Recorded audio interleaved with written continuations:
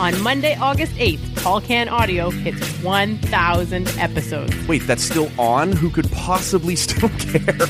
And the gang is all here to celebrate. It's euphoric. It's got to be close to Nirvana. It's outstanding. For the first time ever, Maddie, Michaela, Rob, and Matt are all live in studio together. It's happening, you guys! It's happening! Oh my God! Oh my God!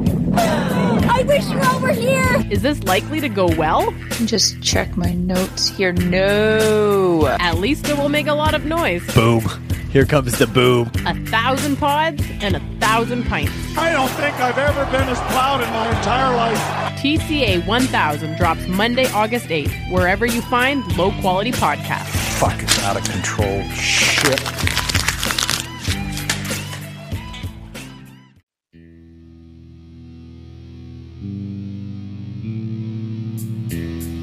There's a lot of things I don't go in for. Putting your lips on another man's can? Full stop. I'm not sure what the this is. I'm about to find out. This is Tall Can Audio.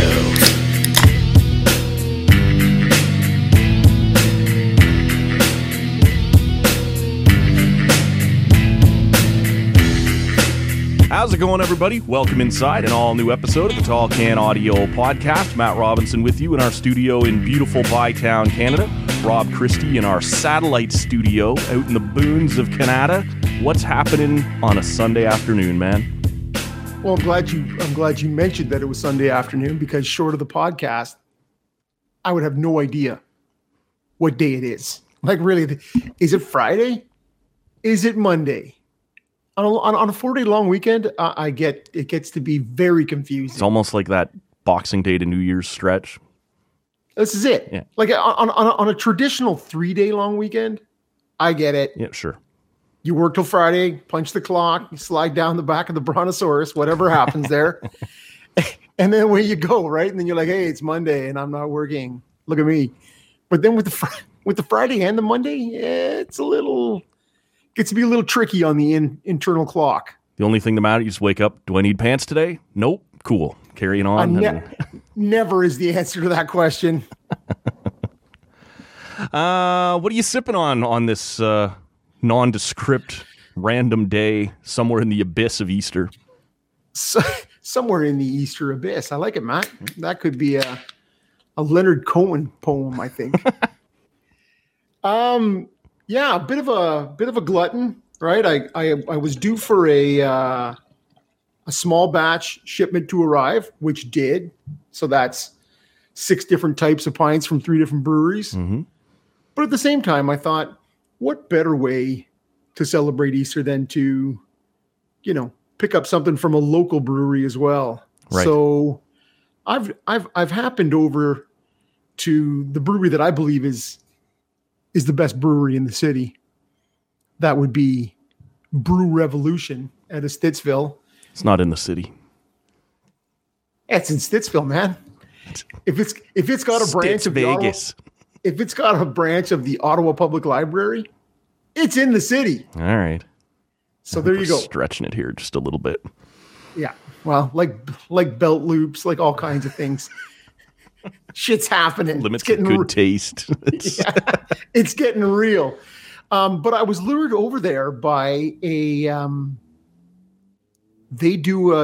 so if you recall, most of their stuff is got musical based titles. Right. So I was lured over there by a Crush Orange Pale Ale. Comes in a 500 milliliter bottle. Super nice. I can't wait to go back and pick up maybe 4 or 6. It's going to be outstanding summer drinking. It's nice and easy, kind of an American pale ale, right? Lighter in flavor, but with a nice hint of orange at the end. Not overpowering in any way. Just refreshing, easy drinking. I loved it. It was fantastic. That's what I left on Untapped. Crushable. Very original. Clearly, you came up with the same thing. Anyways, that being said, today I am drinking Who Wears Schwartz. Resurrected Jesus wears Schwartz. Baby, baby Jesus. Yeah. That's what I like to think of. It's their black lager. Who wears Schwarz? I like it. For sure. And so I'm going to have a poll on this and let you know. Okay. Meanwhile, I've I guess I'm continuing on my Central Ontario theme here as I'm back to the Fenelon Falls Brewing Company, the red. And so I think I've had this before, but I was in the mood for a nice red, the Fenelon Falls Red Ale, 5.2%. As always, we will throw that up on our Instagram at Tall Can Audio. You can check that out. I wanted to mention to you, before we leave the beer section of the podcast, the other night I tried something called the Common Bond Lager from Molson in partnership with J.P. Wiser's whiskey, a lager aged in Wiser's barrels, but also with some of the whiskey, right? I'm not a big whiskey guy, as you know, but I wanted to, after they'd won over some favor, right, with that what was the dark one that we were Fireside? The Fireside, that's right. Really liked that, so I was willing to go, you know what? You have my attention. I'll try something new. Yeah, they kind of lost my attention a little bit. It wasn't bad, but as someone who's not that much of a whiskey guy to begin with, I don't mind like a whiskey stout here and there, or this just didn't really do it for me. But if that's your thing, good listener, I don't know, maybe worth a shot. I think you're trying it though out of curiosity more than out of expectation of a great pint. Sounds like the beginning of a hustler letter. Yes. I'm trying it really out of curiosity more than anything else. Yeah. Okay. Sorry. No, that's about right, man. And really the Fireside was probably the best thing I'd tasted from Molson's ever. Right. Right. In terms of, I'm not a big fan of what they produce. Right. Since I've learned to tell the difference between dishwater and something else. Okay. So it to me it had a little bit of that, I can taste a little something other than just, like I said, carbonated dishwater. Now this, on the other hand, so I would be willing to give that a try. Right. Although, I'm not sure which brewery, maybe it's one of your favorites, like Old Flame or something. Somebody who has who was it that we had up at your cottage? The rye. Yeah. I don't remember now, but a rye ale here, right? Or a rye lager or something. Yeah. You could really get the rye out of that. It wasn't bad. You could really get the rye out of it for sure. It took me back to my younger days where smash a bottle and, get loose. Cut somebody. That's it. Usually myself. Right. Watch this. Smash. Ooh. Famous last words, man. Yeah, this is exactly. Hold my beer. But this is nice. This black lager I'm drinking.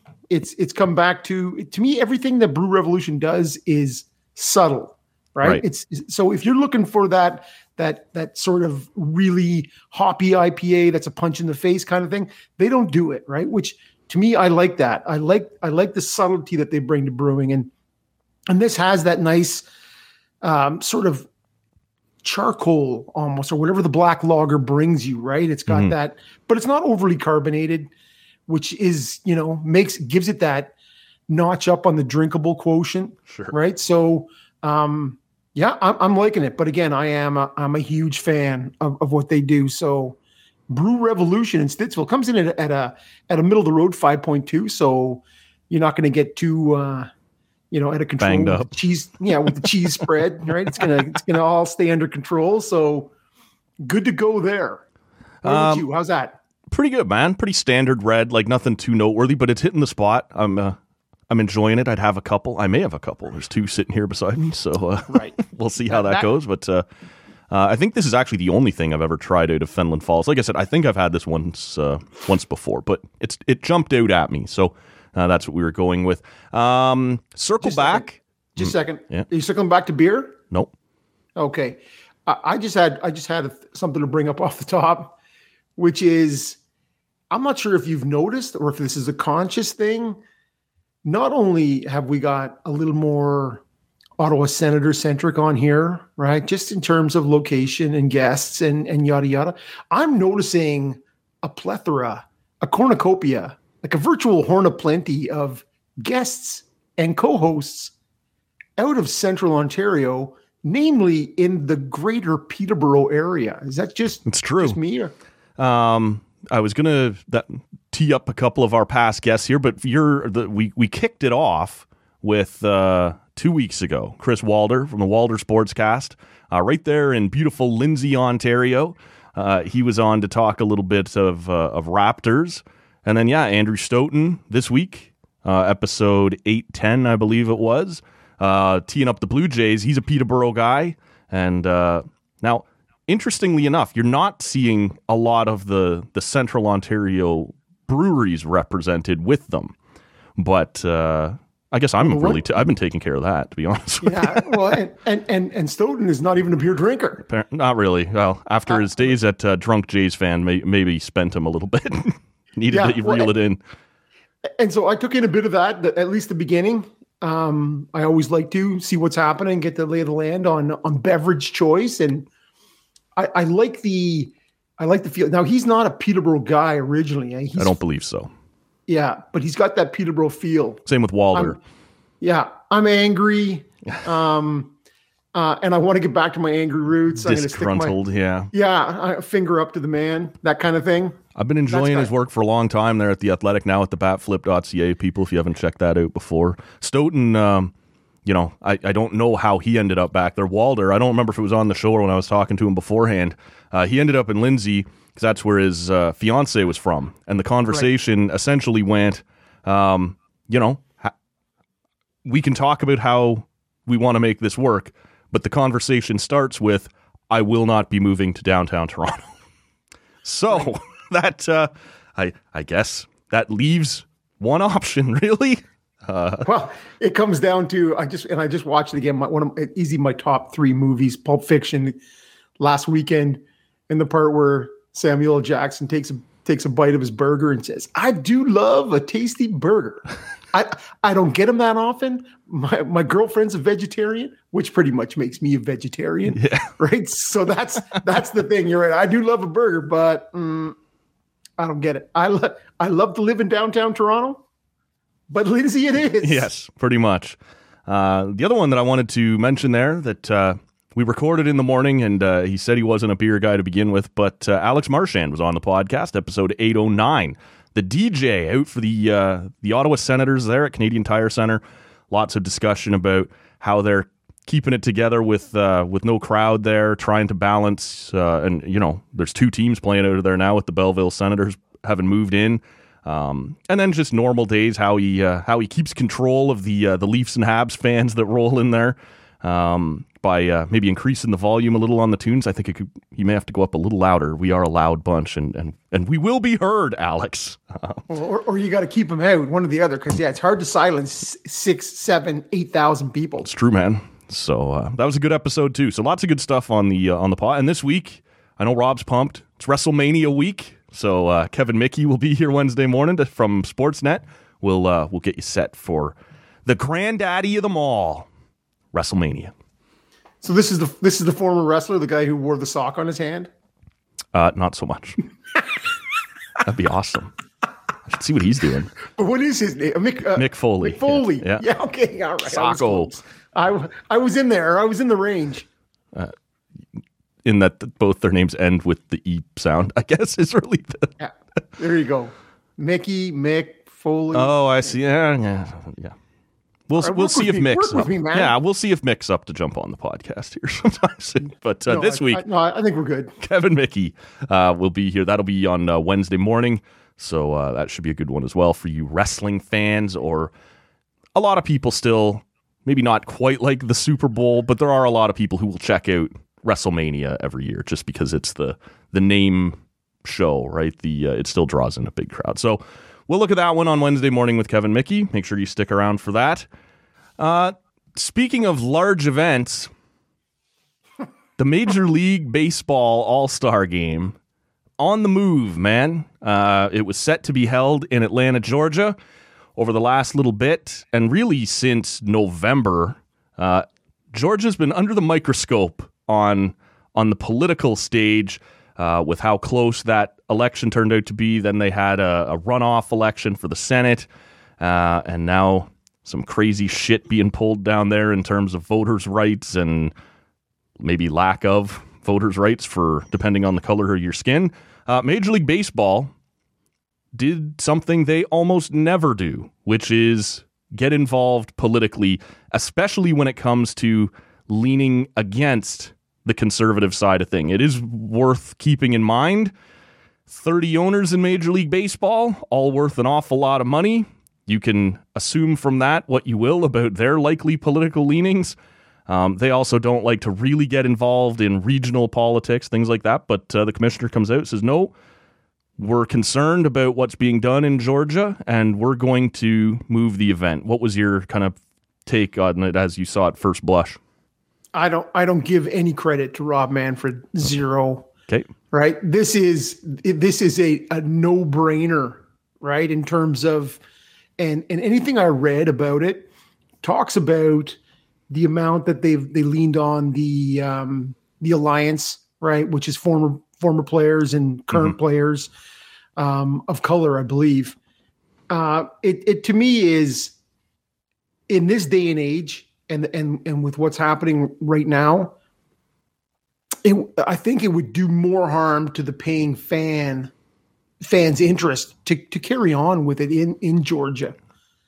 I don't put any stock in the Braves saying it would be better if we kept it here, because it would give us a platform for the discussion. Have the conversation. Yeah, because I'm going to go up to the batting simulator and I'm going to talk about voter suppression. Right.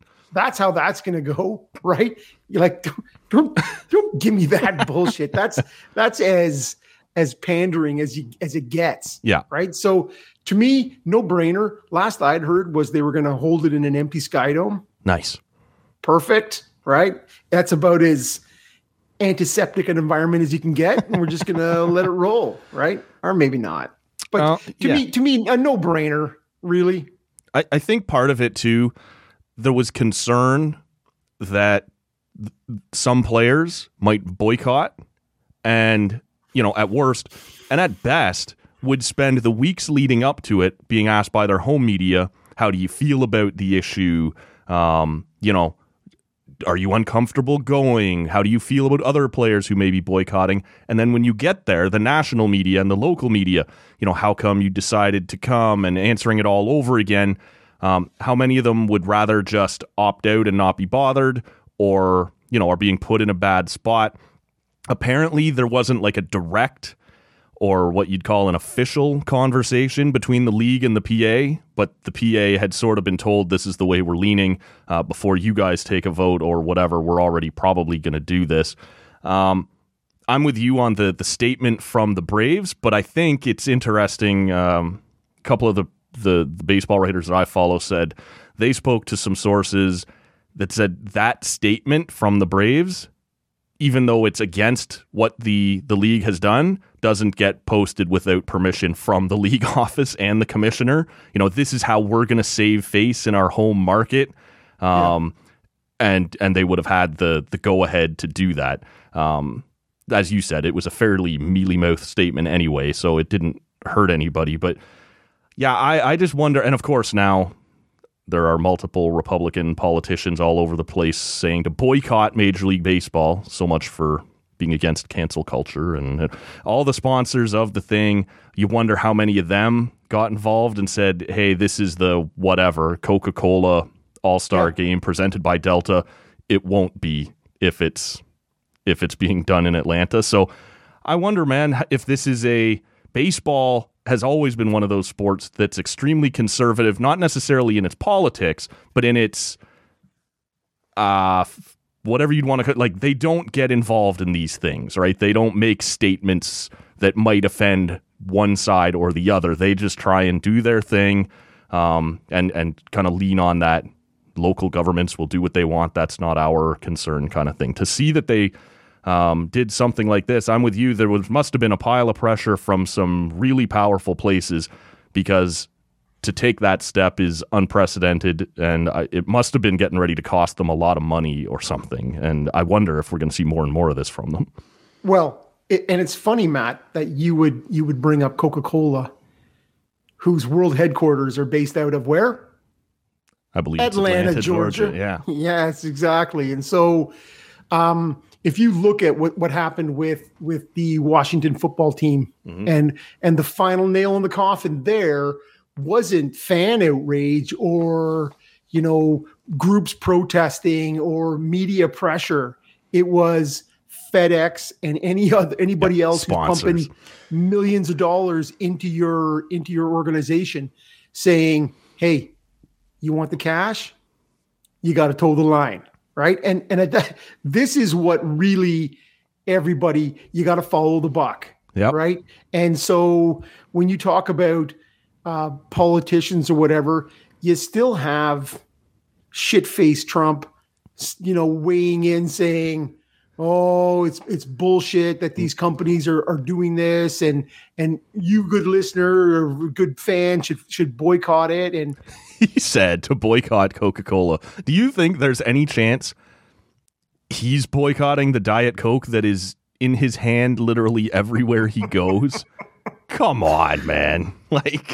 Loves it so much that he's tried to get his hair color to match the head on the Diet Coke, because clearly it looks the same, right? You pour that bad boy out, bam, there it is. But yeah, this whole thing, right? And I'm not sure. I'm aware of what's happening, but I was caught a little off guard by this announcement coming down, that I had to dig a little deeper to figure out exactly what it was that was causing this, right? And you've laid it out a bit, right? In terms of the 12,000 votes that separated Biden and Trump in the last election, and that the fact that in those two senatorial elections were both went Democrat. First time in a generation, and I'm like, well, what's a generation? Is that 20 years? Is that what are we talking about? Could you not be more specific? But that this is a Republican state, right? That has, it was a red stronghold that is getting kind of purple, right. And as you watched it on election day, and then a week after election day or whatever it was, right? As it was still, they were milling about, and it's interesting. You can get bogged down in the minutia of state laws and how elections are run, because that's all that's happening here, right? They're making changes that essentially will make it harder for certain segments of your population to vote, right? Now, it turns out that the vast majority of that population is of color. And when you look at a state that it was key in electing a new Democrat president, 2 Democrat senators. Flips the House. And you go, on the backs of black voters. What can we do? We'd really rather you guys didn't keep voting. Stop voting. Stop voting. It's killing us. And to me, at the end of the day, it's there was so much attention and publicity gone to, the legitimacy of the vote, voter suppression, all these things, and you cannot get a more blatant attempt to. Because on the surface, you say, and Republican Governor Kemp says, we just want to tighten up the process. And you go, that's fine. That makes sense to me. Totally. Right. We want to make sure everybody, it's legitimate, right? Who's voting? This is who you say you are. 1 vote per person. Bam. Right. I don't think anybody has a problem with that.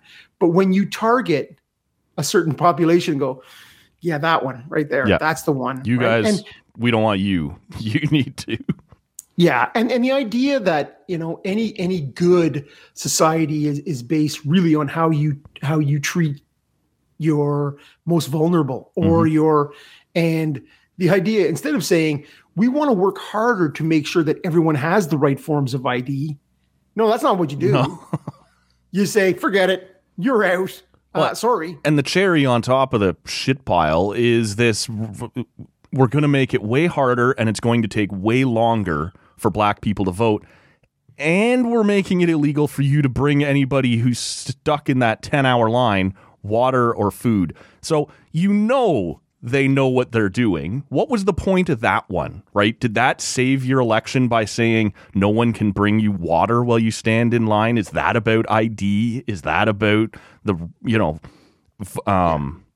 keeping it more official and the right documentation, you're targeting these people. You're making it as difficult as possible and as unpleasant as possible to vote so that they don't vote because they don't vote for you. So, well, and this comes down to that. And it reminds me in just on the lead up to the U.S. election with the mailbox, with the that they're saying, one mailbox per county. That's what in Texas, we're going to do one per county because we don't want to have all these things. And so you're saying there was one county that had 1,100 registered voters. Mm-hmm. And then there was the county that included Dallas that had 4.5 million people in it. One box. Yep. Right. And you're like, man, if you don't have a car, you can't get to it. And you the whole thing, and at the end of the day, you're like, if you're really concerned about transparency, work harder on that, on the system. Your goal should never to be limit the number of people who are able to cast a vote. If you're looking at any political organization of any color, of any whatever, saying we are going to make sure less people vote, you need to take a really hard look at that group, at that organization, and wonder why they want less people to vote. You should be making it as easy as possible for as many people as possible to vote, not the opposite. So and you look at Biden's come out and said, this is like Jim Crow on steroids. Yes, which you can get down a whole Jim Crow rabbit hole, right? If you got some spare time, check out Jim Crow.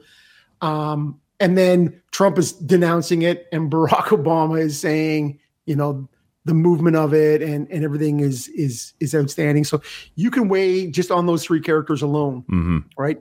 Who is it that you really want to get behind, or do you trust or believe? Right. You don't have to be a Republican or a Democrat, right? Look at the characters and just say, hey, I'm gonna listen to what they all have to say, and then I'll weigh it on its own. One of the things that was supposed to happen in Atlanta at the All-Star Game was honoring Hank Aaron.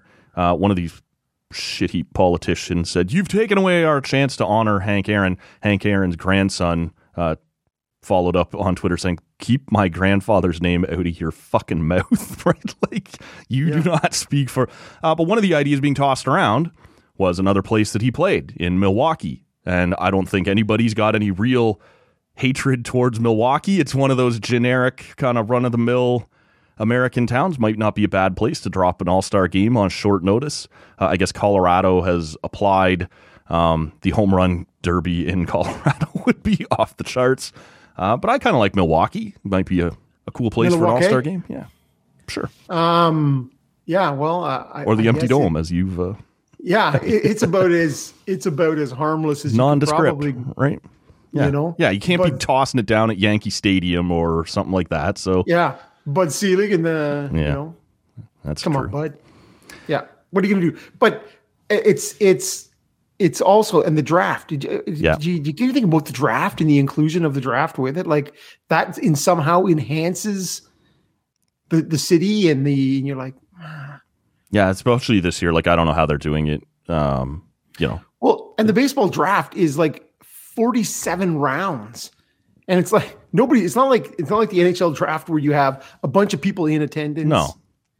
And and baseball's is so different. You don't know half these guys anyway, unless you're like a real expert. So I don't know that the draft is any real gift or punishment here, that it's been taken away or would be dropped into your town. You're just kind of like, whatever. Agreed. Why don't we talk a little bit about, we didn't have it on the list here, but it's become something hard to ignore. The Vancouver Canucks, shut down hard. I saw the last number today. I think it was Darren Dreger tweeted out. I had to use my secondary account because he has TCA blocked for some reason. Darren Dreger tweets out over 20 members of the team, plus coaches, staff, and some family members have this thing. I had to double check that there are even more than 20 people on an NHL roster at any given time. But I guess when you factor in your taxi squad and your guys in the press box or whatever, some of them, I guess, have it pretty bad, talking about cramping, talking about vomiting, dehydration. There are guys on IVs. This Brazilian one that apparently seems to be the thing steering the ship in BC is no joke, much like a few of the variants, right? Way more contagious and in some cases way more dangerous. I don't know how you know, obviously we hope everybody's doing okay, but now just logistically, you're talking about weeks before these guys could get up and going again. You'd have to think. Yeah. Well, and that's when they start talking about, and it's legit on the headlines last night. You know, I think they sort of threw it out in a very casual way, but the idea that is there planning in hand to, if they don't play a game again this season? Yeah. Right? Like that has to be in a regular season that is only another 6 weeks, not even. Mm-hmm. Yeah, you're talking about it's got to be 3 weeks before when you're talking with that number of players, and you know they were talking about calling up a couple guys from Utica who's also been. I'm not getting on that fucking plane. Yeah, or driving, right? And then and you're like, well, what do you do, right? Utica's had some positive tests. They talked about recalling a couple of guys they had on loan, one to the Rocket, I believe, and the other one in Manitoba with the Moose. But Christ, what are you going to do? You're going to start fielding an ECHL team because, well, essentially, right? Like that's the way these have gone. Like if you miss 3 or 4 guys, sorry about your luck. You got to keep playing, right? That's what the taxi squad's for. You got your entire roster, parts of your coaching staff and management. You're down, right? You got to think 2 weeks before, at minimum, before you have bodies even getting through enough tests, right, that they could return to work. And by the sounds of it, this is kicking the shit out of them. So you need time to see who can get their legs, right? Who's got their lungs. Like not everybody just bounces right back. And then when they come back, in what shape, you know, you give them a couple days and are they just getting mowed down, right? Like, can you get back up to speed? Is there going to be enough guys feeling good? As you've suggested, are you just throwing out 20 guys that you found, right? A couple from your AHL team, some that, you know, were on loan to other places, bring somebody back from Europe. Here's we go. Couple guys off the UBC Thunderbirds. Whatever, yeah. Like, here's a team in Canucks jerseys to play the last 8 games, but they are not Vancouver Canucks. So, I don't know. Like, they need to be talking about either going to points percentage here, or from now on, does anyone who, I mean, this has the Canucks on the schedule gets a point, right? You can't just give everybody 2 and assume you all would have beat. Because let's say, I don't have the math in front of me, Ottawa has 2 games left against Vancouver, and Winnipeg has 6, right? Does Ottawa get 2 wins and Winnipeg just gets handed 6? Knowing we probably would have lost 1 or 2 of them, right? Like whatever it might have been. Well, what a mess. The ECHL team, I don't think. Yeah, well, okay, fair enough, right? But I think at some point you just have to, like, I think there is a chance you don't see the Canucks again this year. Right. I think Ottawa has 4 more games. Right. I want 4 cracks at the Flint Barracudas or whoever it is that they're whoever their ECHL team is. Right. I think we're going to be running out of a bunch of rookies. Put Forsberg back on waivers. That guy's going to be on the move again. Yeah. Well, you know, and if Vancouver wasn't done taking our guys on waivers, like Kyle can't be doing anything now either. Yeah, well, I think Galchenyuk's going to be the next guy to get picked up in Vancouver, right? You know, hopefully he's in the province and they don't have to move him anywhere, right? Right. But no, I think that's a totally legit possibility that they'll have to, forfeit a good chunk of that season because I don't know how you do it, and because it is such it does affect the heart and the lungs so dramatically. Yeah. You know, I got to tell you right now, I got Besser and Horvat in the pool. This is it's gonna hurt Rob in a very meaningful way. Sorry about your family and whatever else is going on out there, but very meaningful. Yeah, but neither here nor there, man. Yeah, I'll be super fascinated to see, and it's one of those things where they were saying I heard whether it was this morning, last night that now at least one person on every franchise in the NHL has had has missed the game due to Protocol? COVID protocol. I'm trying to think of ours. Yeah, well, it could just be somebody who was held out of the game Yep. for contact tracing and whatnot, because Ottawa had a couple of guys who were held out, but didn't have it, right? So it was... That was right at the very beginning, right? Like, Yeah, it was Zaitsev and somebody else. But like, I mean, like last March, didn't we find out like when Ottawa got back from San Jose? Oh yeah, Ottawa had 6 or 8 players. Yeah, and some staff. But no, they mean this season. Okay, this season. So there must have been at least a Leaf who's been. I guess so, because again, last spring we did find out that at some point Matthews had it, but not in season, right, or whatever you want to call it. Yeah, you piece of shit, Steve Simmons. Yeah, that's been uttered a time or two. Yeah, I've seen it on Twitter. It's awesome. For sure. Literally click on any of his tweets and scroll down. Yeah. Wow. And that's the beauty of that's the beauty of Twitter, right? The new Steve Simmons, or did you see Damian Cox on Twitter Saturday night? He was getting just roasted. No, I did not. His tweet was, what if the Canucks, come back, and are they at a competitive advantage because all their guys have been resting for 2 weeks, and now everyone else has had to play this condensed schedule and is going to roll into Vancouver to be feasted on. And that was not well received by just about anybody. Like, you idiots. Well, and Cox used to be a Toronto Star guy, did he not? That's right. Yep. But that is a I used to really like him. Yeah, that's a Sun Chain comment if ever I for sure, man. And if you look at and you look at guys like Donnie Brennan here, you look at Simmons. He was the guy thrown out of the Carlson wedding, was he not? Or from actually just being outside whatever, and lurking around. My version's better. Yeah, it's fine. It doesn't change it. It's true. But you look at and I'm trying to think of what's his name in Toronto, Mike. You would know him. He's a longtime Toronto Sun writer. Not Hornby. Not Lance. That's Lance. Yeah. But in anyways, okay. I'm also thinking of Eric Francis out of Calgary. That guy, like these are all Sun Chain guys, right? Who don't never fail to ask the stupid questions. Like the ones that are painfully obvious, and the only people who want to know the answers also subscribe to TMC or the Inquirer, right? Like nobody really cares about that, right? But that's the Sun, right? And that's just their sports section. So things get even crazier when you get into the real part of the paper. So, well, any newspaper that has a half-naked woman in it, can you really take it serious for its news? I'm not saying used can you to be not the best enjoy part it. of it. Yeah. I wasn't going to say you don't need to. You can't enjoy that, but right. It's still there. And like on the third page too, I believe, right? It was always right. I think it was right inside the cover. Yeah. Yeah. Well, that's what I'm saying. I thought there was cover first page or second page, third page was the inside the cover. Maybe. Anyways, it was right up front anyway. Yeah. Yeah, for sure it was. Whereas there was such a thing as a Sunshine Boy.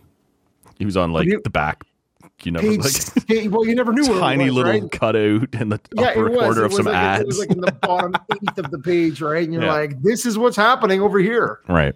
But yeah, so in terms of sorry, Damo, it was a bad take, man. It's a bad take, and it's Sunworthy. So you should really read. I'm not sure what he's doing now. Like, he was hired on Sportsnet for a while. He was doing Hockey Night, got the boot there. He had been moved back on to do some co-hosting with Bob McCown. He got punted there just before McCown did. I don't know if he's got a gig right now, but that was a bad scene. And it's a tough scene, right? Like when you had Stoughton on the other day. Yeah. It's and when we had in the past, we've had Steve Warren on or a bunch of guys, and I know one's print and one's sure. But in terms of the evolving, if you want to live in the sports scene, unless you are your Duffy or your anybody who's really calling their own shots, and I don't know how many of those really are. It's tough, man. It's a tough scene, and you have to be able to evolve. We had CJ Chris Stevenson. Yep. Right in, And if you look at, he's a guy at the sort of closer to the end of his career, but man, it's you have to adapt. You have to adapt. We had Steve Lloyd on, right? And when we were sitting down for a post pod pint. Yeah.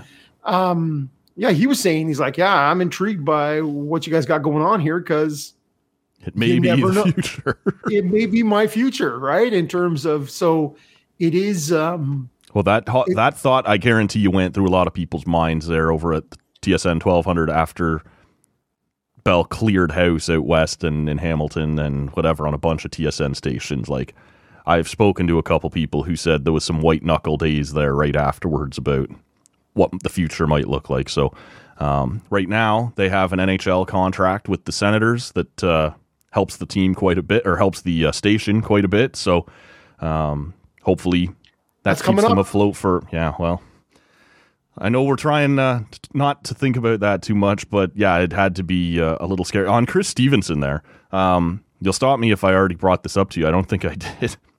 I got a message, this would be over a month ago now, to contact at tallcanaudio.com, which I don't plug enough on here. Luckily, it is on the site, that said, need to start going through the TCA Friends of the Show Rolodex and finding, and then in quotation marks, your most experienced guests, as they will be the first to be vaccinated and safe to have back in studio. Okay, look at that guy. Yeah. So just so happens a few days later, I am trading tweets online with Chris Stevenson, and he had said something about eventually being able to have another pint in studio or whatever. So I passed that along to him in the direct messages. He got a kick out of it and said, he's like, I'll keep you posted when I get mine, and we'll do her up. Well, so and we are entering into another golf season. Yeah. You know where I'm going with this. I do. And he does too. He's been made aware. We want some of that 17th green or whatever that is, right? Yeah. The hops grown on the 17th tee at I can't remember what the golf course is, but Rideau View. That's it. Yeah. CJ, we're still waiting on that 6-pack. I'm just saying. I got to honestly, when it comes to beer, staying right on it, eh? I've got myself a long memory. Yeah, I don't mind, right? See, the thing is, what I totally recall is him offering me a sip of his beer from the can, and I was like, "Whoa, no, thank you." That was only a month or so pre-pandemic. Well, I'm, and as you know, Matt, there's a lot of things I don't go in for. Putting your lips on another man's can. Yeah. Full stop. Good guy though, CJ. Good guy. For sure. The NFL appears to suddenly have interest again in Canada. Everybody's, for some reason, talking quite a bit like we didn't already try this, but the story seems to be they're interested in playing regular season games in Canada. Of note, they did just approve lengthening their regular season from 16 games to 17 games. So some seasons, your team may have 9 home games. Other seasons, it may only have 8 home games. And some seasons, you may be shipped off to Mexico City or London or wherever we're doing international stuff this year. So that's on the table. But no one has mentioned the Bills in Toronto series thing that we tried for, I think it was 5 years. 3 of those years saw regular season games played, and the other 2, it was just a preseason game, I believe. We also, a year or 2 ago, attempted to play a preseason game in Saskatchewan that didn't go so well. No one appeared to account for the fact that the Winnipeg. It ended up in Winnipeg. It was going to be in Saskatchewan. And then, once it landed in Winnipeg, no one bothered to, remember that we put the uprights in different places in these leagues. What did you make of the NFL, suddenly wanting to re-engage with Canada? Well, and it's, that was my first question was, will they be played on an 80-yard field? That was where when you enter into the end zone, there's a big hole where there used to be, a goalpost. Yeah. Yeah, it's interesting when they said, but they will be focusing on Canada, Mexico, South America, the UK, Europe. And I'm like, Long okay, list, man. yeah. Why wouldn't you just say we're not going to Asia or Africa? Like, really, at the end of the day, the other interesting thing in that was they were proposing that every team would have to do an international game once every 8 years. Yes. So I think that's how it's going to cycle through with that extra home game, right? Right. And so it is interesting. I'm not sure why they feel the need to do this. Right? The brand, it has never been stronger. Right? In terms of, you look at the most recent television deal. Yeah. And you go, there's more cash than ever flowing into it. And I am not a huge NFL fan, but you do know, unless you want to go and drink beer out of a boot and you enjoy big crowds, man, the game is best enjoyed at home. The production value is so good. I could be a Raiders fan, catch all 17 games right from my home, and I'm not sure what they feel they're gaining or selling by going other places. To me, it's an odd. I have a theory. Please, Matt, share. We are anything still but guaranteed a 2021 CFL season. We don't know that that's coming. There is a pile of talk that in 2022, the CFL could be aligned with the XFL, which I don't believe for a second the NFL sees as a threat. But there's a space here right now where the CFL is on the ropes. It appears to be thrashing around looking for a life ring somewhere. Like a fish on the yes. on the boat. Yeah. And it doesn't, nobody seems to know where the CFL is going next. Now, I don't believe the NFL wants to come in and crush the CFL. That's never been their mandate, and I believe at times they have helped keep the CFL alive, to be honest with you. I don't know if that's still in place, but I know for a while there was kind of a fund, right, that helped keep the CFL alive. But they don't really want the XFL to get too strong, right? And I'm not sure Winnipeg helps the XFL do that. I'm not sure, well, frankly, Toronto helps the XFL do that with the appetite that's been there for secondary football. But I believe they see openings right now where they could come in and really reassert that this is the preeminent top end version of football to Canadian fans who might be missing football right now and not sure what's coming next, pissed off that our league may be absorbed into some 4-down entity anyway. So why not just jump, all my fan dollars into the top version of that? I think they see a window here right now to step in and go, we're not just interested in Toronto. We'll play a game in Regina. We'll come to BC Place, whatever it might be. I think they see a chance here to really get in, really flex their muscle, and maybe, while not killing the CFL, snuff out this XFL thing that maybe we're already a little disgruntled about anyway. Well, all right, that's a great theory, Matt. That's all it is. And I don't disagree with it. I maybe don't agree with it, and maybe I'm confused by it. Maybe all three. Yeah. See, the thing is, the XFL on its own will eventually die on the vine, like the USFL, the WFL, the American Alliance of Football, or whatever the hell that was, right? And the XFL has in 2 other incarnations, right?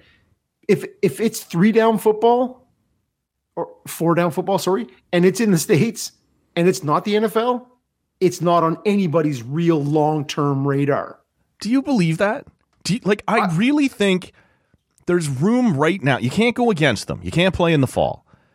I just think nobody's done it right yet. And I'm not saying it will be this version of the XFL, but that is such a football hungry country. Yeah. But see, you have, to me, there is a real hunger for my Friday high school, my Saturday university, and my Sunday NFL, right? Like, I think those are all so entrenched.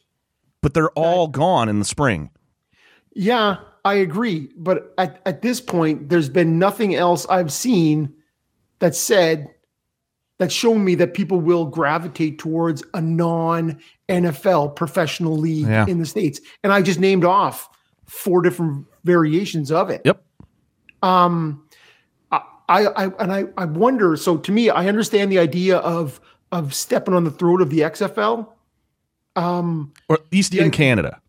Okay, but and so in terms of Canada, and you look at it and you go, it is different enough. And it's a league where they don't have to really care about it. You know, you can have your Jeff Garcias, your Doug Flutys, your Warren Moons, you know, the odd lower down the tier, your Deontay Spencers from the Red Blacks here, who's made it on with, I think, Pittsburgh this year. You know, if you're not in, maybe. Yeah. If you're not in one of those 2 leagues, you're nowhere in football. Right. So I think the NFL for the longest time has looked at it as that's a bit of the heat lamp, right? Yep. You go, you know, these are guys who are playing football. Maybe it's 3 down and on a bigger field, but they're still playing football, and it's kind of like a developmental league ish. Yep. Right. Whereas we want to kill all other 4 down football in the United States, right? And you go, we'll leave that league up there where they do their, you know, they got their rouge and wacky, whatever. Not eating into our national sponsors anyway. And this is it, right? And you go, nobody there is taking the eyeballs of potential 4 down football fans, right? And so, I think once the CFL, you know, gets on board with the XFL, and the clock is ticking. Yeah, there's a bunch of moving parts there. And I think, you know, I just wonder, we saw it in Toronto, and I understand the reputation Toronto has across Canada that isn't really all that unearned. But Toronto sees itself as a big league city that could easily have an NFL team.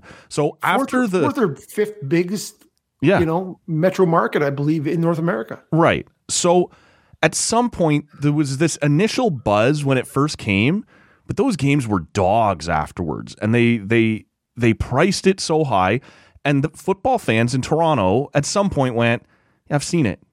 Give me our own team or get out, right? Like, I don't really care.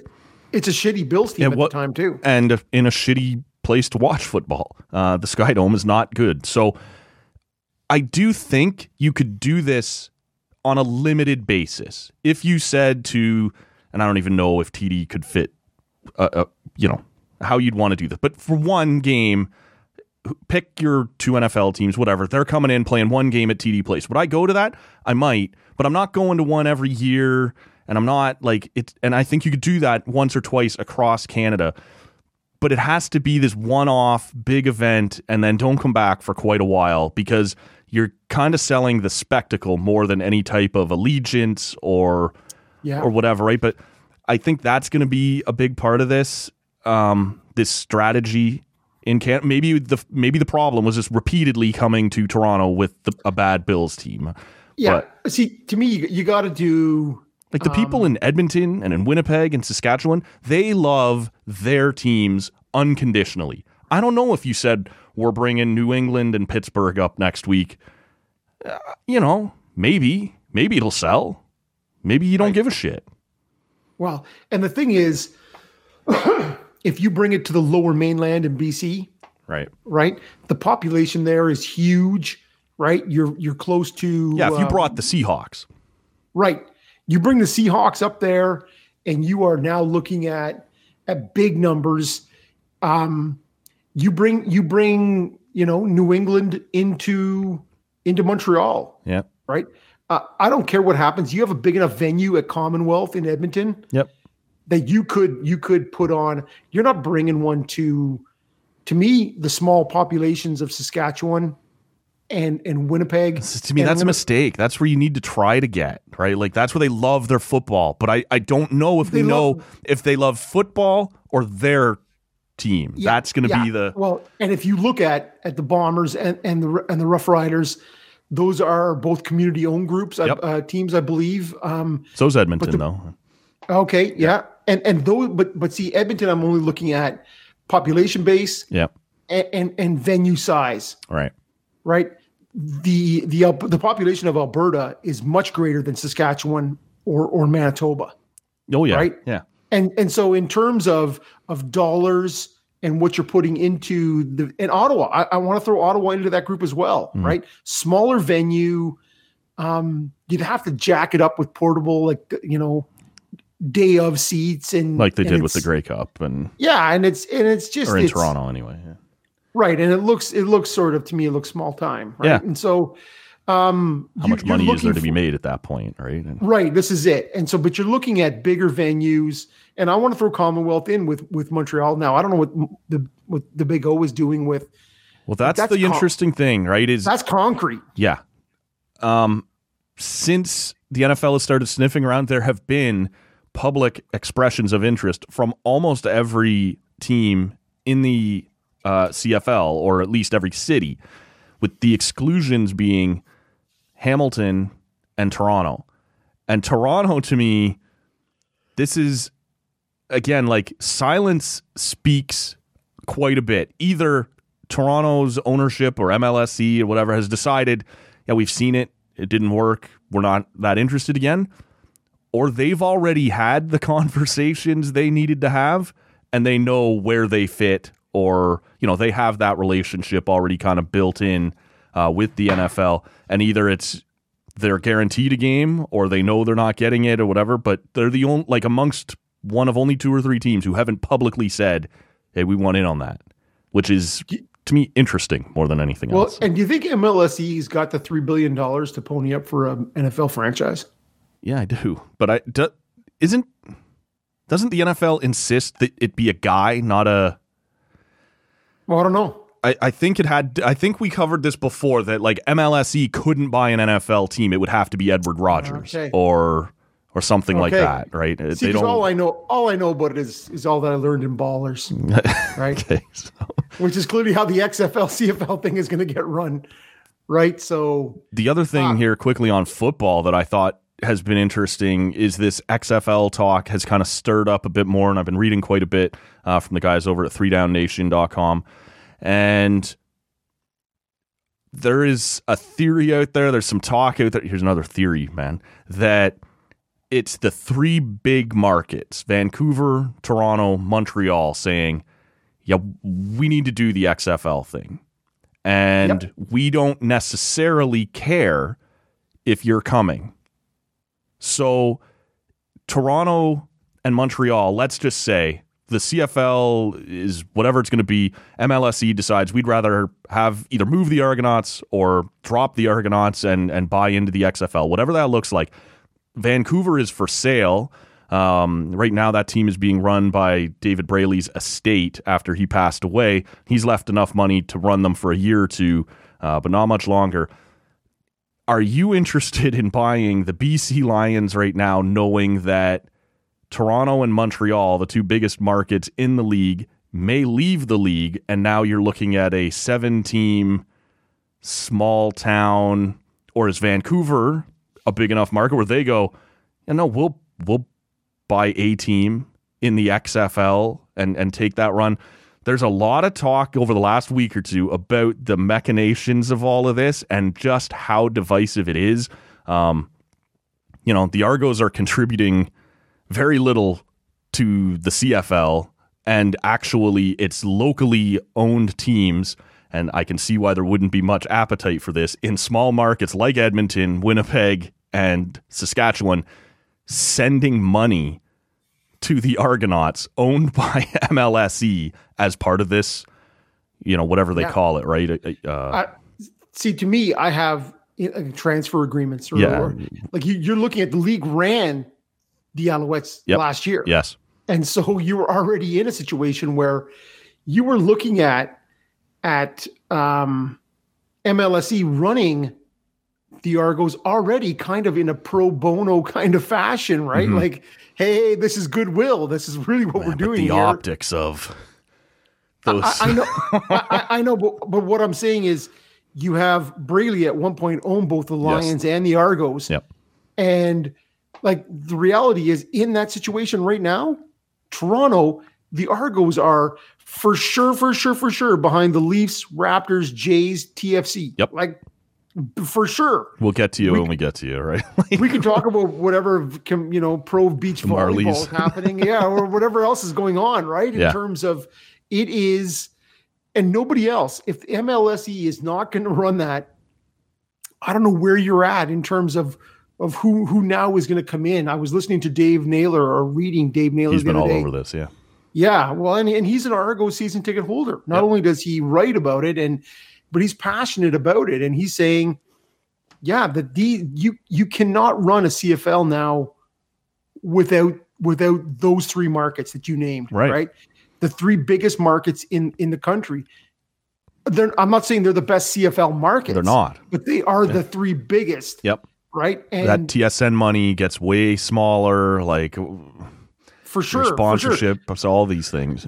And so, Ottawa, a future thing in Halifax or whatever, who cares, right? And you have the lifeblood, which is through Alberta, Manitoba, Saskatchewan, right? You're looking at how big it is there. But this is a aging demographic.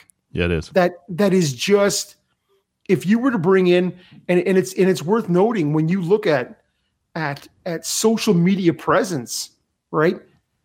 This is what younger people follow, whether you like wrestling or not. And we talked about pro wrestling earlier. Yeah. Right. You look at the crossover popularity of The Rock, Dwayne Johnson, right? Moving into movies and everything else that he's done, right? Like he's done that. He didn't do that on the basis of his small CFL career. Right. He's become one of the biggest movie stars of all time. Springboarded off of his WWF, WWE time, right? And if you look at Brock Lesnar and what a huge impact in the UFC he had, that is hugely springboarded off of his popularity on the dirty, unwashed backs of wrestling fans, right? So whether we like it or all snub our noses at it, right? It's a huge thing. Like when The Rock has over 200 million followers on Instagram, right? That's like. And Dave Naylor said this. He's like, how much would you have to pay for that kind of media presence if you were looking for, for coverage in commercials or print or anything? You have this guy with 225 million followers. I'm just going to put it out there. I'm just going to throw it out there and see what shakes loose. And so I guarantee you, when he posted the other a week or two ago, when this was all blowing up, he put out on his Instagram. And I still maintain to this day that it was a message directed solely at Canada. I don't want to hurt the CFL. The CFL was a big part of my life. The fact that they cut me showed me I wasn't good enough to play there. Like, everything was very complimentary. But I promise you, that picture of him in that Calgary Stampeders uniform is the most viewed. Like, that's the time that logo The Calgary Stampeders logo has never been seen more. That's right. Or by a more diverse population. Right. That's the first time millions of people saw that logo ever. It could only be seen more if it was on Ariana Grande's Instagram. Well, we should check. Maybe she is a big Stamps fan. Yeah. Well, this is it. She strikes me more as a Bombers fan. All right, I'm not sure why, but I get what you're saying, Matt. Yeah. And so I agree with you that it is being driven by these three big franchises. Because if those three just up and leave, I know the heart of the league will go, they're not the important, and you're right about that. Those smaller markets are more passionate. They are the heart of the league, but the money changes. And now can you lure, let's not confuse passion with eyeballs. Right. That's right. When your biggest markets, your most passionate markets are your smallest markets. Yeah. That's not helping you. And we agree. We all know that the prairies are the lifeblood. Yep. In terms of passionate fan bases, people who live and die with their CFL teams. But man, in on the fringes, which is Ontario and BC, man, it's not a population that is gravitating towards it. There's people who are my age and younger who are saying, "Nah, NFL, man, that's football." And my grandfather loved, or my father loved the CFL. Right. Well, it is interesting. I don't know, if it's transferable or not, but Ottawa has by far, by demographic, the youngest fan base in the CFL. So they've made it feel like a cool thing to do here in town, but that has not been something they've been able to transfer across, Toronto, Montreal, Vancouver. I don't know enough about the demographics in the heart of the league. They seem to be doing well, but I don't know how old these people are. And well, see, and the thing is, it's I've talked about this, I believe, before on the podcast. So I went to a pile of games as a young kid, Rough Rider games. Mm-hmm. Ottawa Rough Riders. Season ticket holder. Mm-hmm. Oh, man, I could have been the youngest guy in the entire section. Right. And I'm in my 30s. Right. At that time. Right. And so when I went to, I don't know, maybe 2008, I was out in Calgary and went to a Stampeders Argonauts game. Mm-hmm. And it was a much younger crowd. Right. Right. But what's happened here in Ottawa is you go, and you and I have gone and fired back. Been the oldest guy in the building. Many $14 beers. Yeah. There. But the idea is what they've done is they've put up all kinds of high boy tables all over the place, right?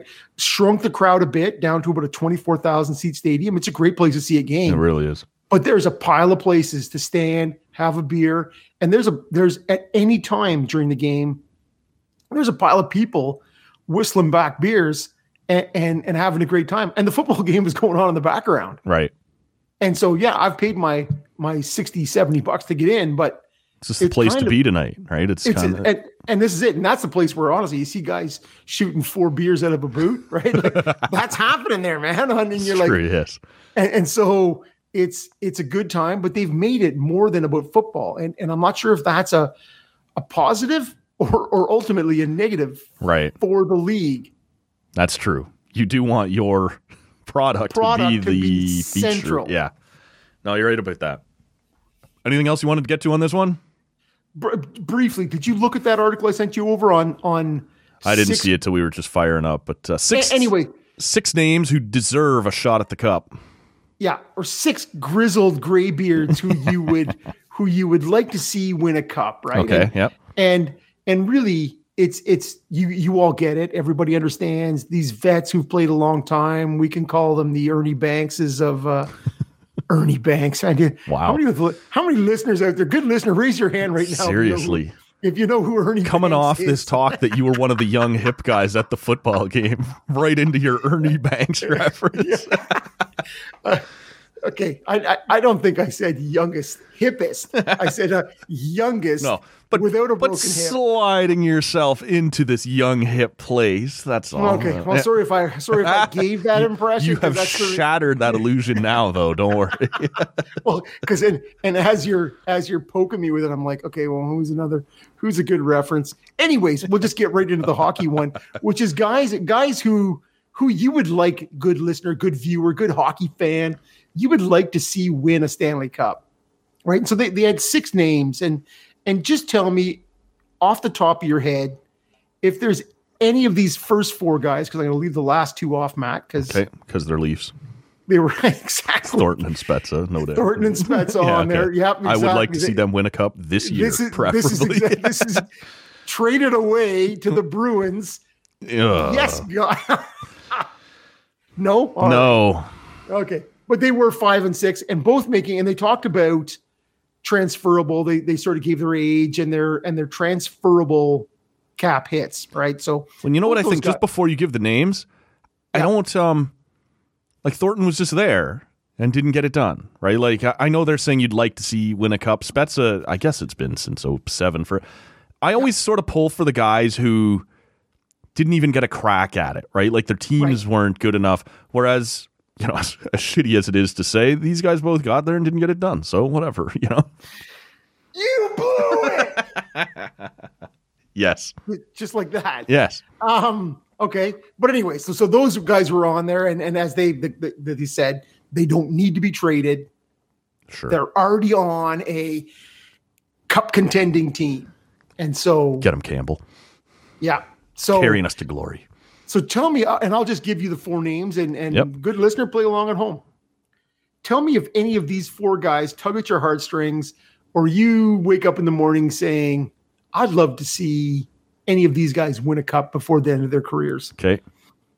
Mark Stahl, Ryan Miller, Bobby Ryan, and some other guy that I can't remember right at this moment.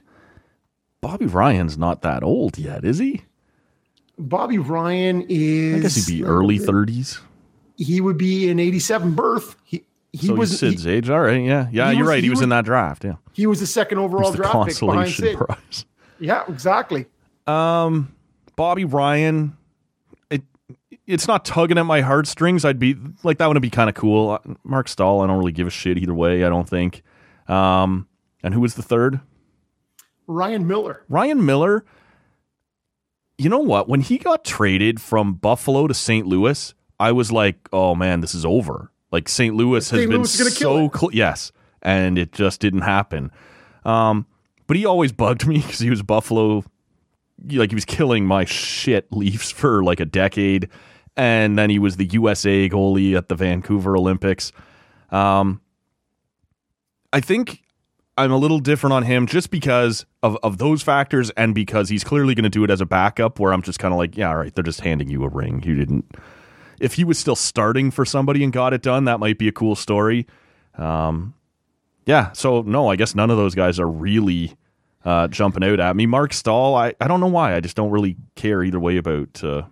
How about a goaltending tandem of Jack Campbell and Ryan Miller in Toronto? Sure, why not?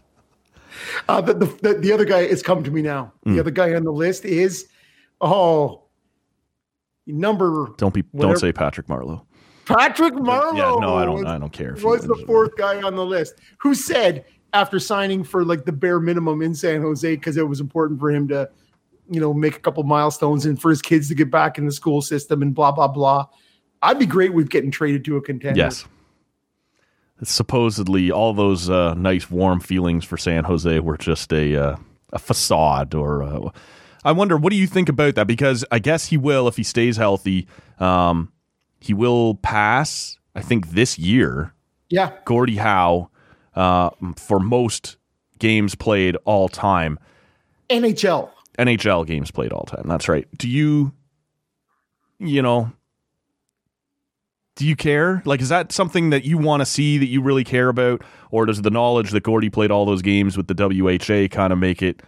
And if not, would you... I don't know that anybody's picking up the phone and just dying to get Patrick Marleau back on their team, but would you consider trading him, or do you think that you just keep him to watch him pass that milestone in a Sharks jersey? Are you asking me if I'm Doug Wilson? I don't even know what I'm asking you. Just what are your thoughts on the whole fucking thing? I think I don't think he's got anything to offer. It doesn't really feel like it. Right? And you are talking about a depth guy. Like, he's going to come into a cup contender and be on your 4th line. Mm-hmm. Am I right with that? Yes. Is that unfair? No. On Mike Babcock's team it is, because he's going to be out there in the last minute of down by. Yeah. Austin Matthews will be on the bench. Exactly, man. And Marleau will be out there. Okay, well, we got DJ Smith here, who's like a total acolyte of that whole thing. So we'll see more of that. Yep. I don't see him being impactful anyway, and I certainly don't. He took his swing at it. Yep. He went to Toronto. And he went, I'm going to be here. They're going to pay me. Yes. First and foremost, and he did Pittsburgh last year. Right, but I think he was also. I think this team is now in contention status. Toronto, I'm talking about. Yeah. And I think a lot of those young guys will look back on their time with Patrick Marleau and see him as playing a valuable role. No doubt about that. Yeah. In their development. Maybe not in his, he didn't have his best years in Toronto. No. But I think when you sign a vet, if Lou doesn't give him that third year, Leaf fans all still love Patrick Marleau. Right. And this is it, right? And we talked about it here. Although he doesn't come. Yeah, okay. So that's the trade-off. I know, but you were looking at that. We said it here, man. Yep. The third year is too much. Yep. You're going to not want that third year when it gets there. Yep. But I think in what he provided for that franchise, I think it will show in the young guys they have. Looks like it. But to me, those days are gone. Just ride it out. Get your record in the building that you're comfortable in front of the fans. This is it, because you're not going to help the Capitals. No. You're not going to put the Caps over. You're not going to put the Leafs over. The Bruins, whatever. Yeah, fuck that. We're not bringing them back. Yeah. See if you can see if Marner's probably still living in his house or something. See if somebody else can suck a first round pick out of him. Is there anybody not on that list, or maybe on that list, I didn't put it back to you, that is in the league right now where you're like, I'd really like to see that guy get one before he's done? See, I'd like to see Spezza sign with Colorado next year and win a cup. You're going to have to come to terms with the fact that Spez is either not getting one or he's getting it in blue. Yeah, I get it. You asked, though. You asked. It was open-ended enough that I could fill it in how I wanted. Beyond that, I'm not sure there's somebody else. I'm sure you could throw a couple names at me, but not really. Yeah. Not really. I want to see Braden Coburn win another one with the Senators this year. Sure. He looks right on the... What is happening with Mark Mathot a couple weeks ago, and whatever. He's trying to draw an audience to his show, and it's actually a pretty good show if you're a Sens fan. You should check it out, the Wally and Mathot show.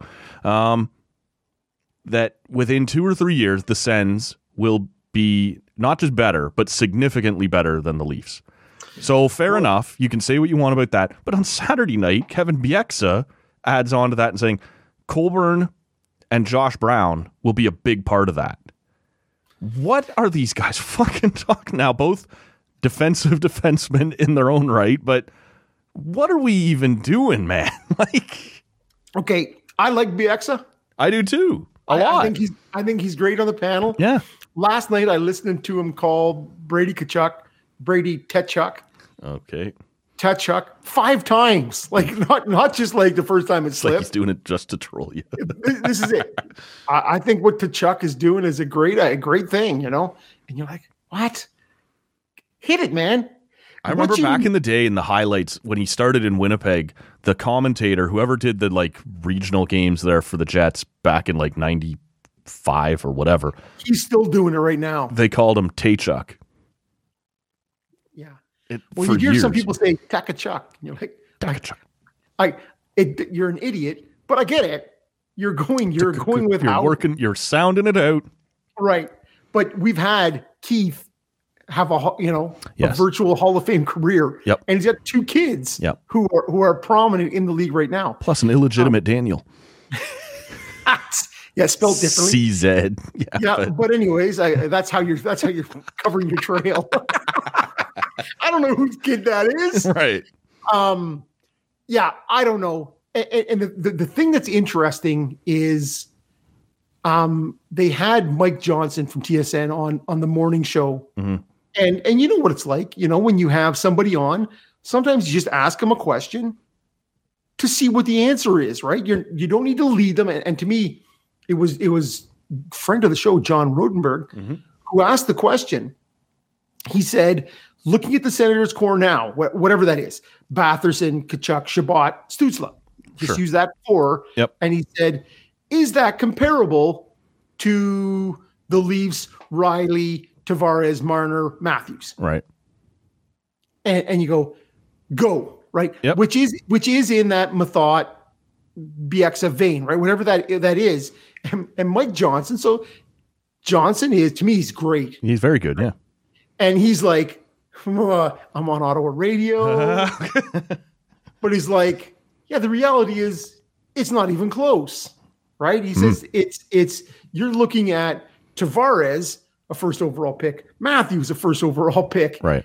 You're talking about Marner, a third or a fourth overall pick, whatever it is. And you're looking at how dynamic and how great these players are. He's like, those Ottawa players are good and the ceiling on them may be high. Mm-hmm. Yeah. But that is not a comparable Right. to the Toronto quartet. And so I don't for a second think that JR thought it was. No. But in an Ottawa but crowd. It would be better to let Mike Johnson say it than JR say it. To me, it's one of those things where I can have somebody else throw that cup of cold water in your crotch. I don't have to do it. Right. It's great perspective, right? For Ottawa fans to just stop and go, oh, yeah, all right. Yeah, no, and you're right. But I do think like Toronto's going to be hamstrung by the cap here for a little bit. And first of all, I agree with Mike Johnson if we're limiting it to those names. But there are young pieces on defense coming for Ottawa that Toronto doesn't have coming. And so we'll see. My beef wasn't that Mark Mathot said the Sens are going to be, if he'd have said the Sens in 2 or 3 years could be right there with the Leafs, I'd have gone, yeah, that could happen. When you say significantly better, the Leafs for the last several years have largely been on pace to be an over 100-point team every year. What does significantly better to you mean? 125 points a year that the Lightning did last year or two? I mean Lightning 132 points. Right. So that's the part where I just go, all right, like just stop, right? Like we're not trying to have a real conversation here. We're trying to get both fan bases riled up to a certain degree. And I'm with you. I think within 2-3 years, the Sens could be right there with the Leafs because of what might happen to the Leafs and what looks like it's going to happen to the Sens. It was the significantly better part that I kind of just went, all right, stop. Yeah. Right. But again, I think you've said it in the intro, right? Mathot's a guy who is recently retired, who has a good social media presence and is looking to build on that. And he's an interesting and he's a character, right? Mm-hmm. And so there's a lot of that, right? Like, look at here, look at this. And people, and Matt, and we've seen it in the responses to the show. People respond to what they deem to be the zany and outrageous. Well, you pumped up the thing I love and at the same time slammed the thing I hate. I'm with you, right? Like, I want to listen to that guy's show for sure. He's going to give me more of what I want to hear. Exactly, man. So last thing, and again, this wasn't on the list. I saw an interesting tweet. I think, and I forget the guy's name. I'll correct it. I'll share the tweet on Twitter if I have it wrong. Don in Farhaven, I believe, is his Twitter handle. Yep. And he put out a tweet that said, only one of these two things can be true. And I'm going to be paraphrasing, but essentially, Ottawa gave away the face of the franchise in Mark Stone for a spare part that is Erik Brannstrom. Eric? Yeah. Yep. Or DJ Smith is completely misusing a piece that could absolutely be contributing in a big way right now. He goes, one of those things has to be true. Which one of those things to you is true? You know what? Don is I see a lot of Don, and he tweets and texts into local radio shows. Don has clearly subscribed to the Mark Mathot theory. I'm going to say outrageous bullshit and see what sticks here. See, to me, the reality is it's going to be, Brannstrom is never going to be what we hoped. But the reality is, how do we know that? Because what you hoped was you've traded away an all-star and a heart and soul guy, and you've got back a guy who you can't put in your lineup right now, or your coach deems to not put in your lineup. Yeah. So in that case, what Don has said is true. Yep. Right. But the reality is Brannstrom is an undersized 21-year-old defenseman. Right. And the reality is that he is gonna probably develop into a top 4 defenseman. Mm-hmm. And so to me, this is a guy this way. Well, this is a guy who you've now sent him down to Belleville. When? And he's just last week. He played 5 games. Well, right now he's sitting on the taxi squad, and he's been there for a bit. So he needs to be playing somewhere. Correct. But he played a boatload of minutes just last week in Belleville. All right. 5 points in 4 games.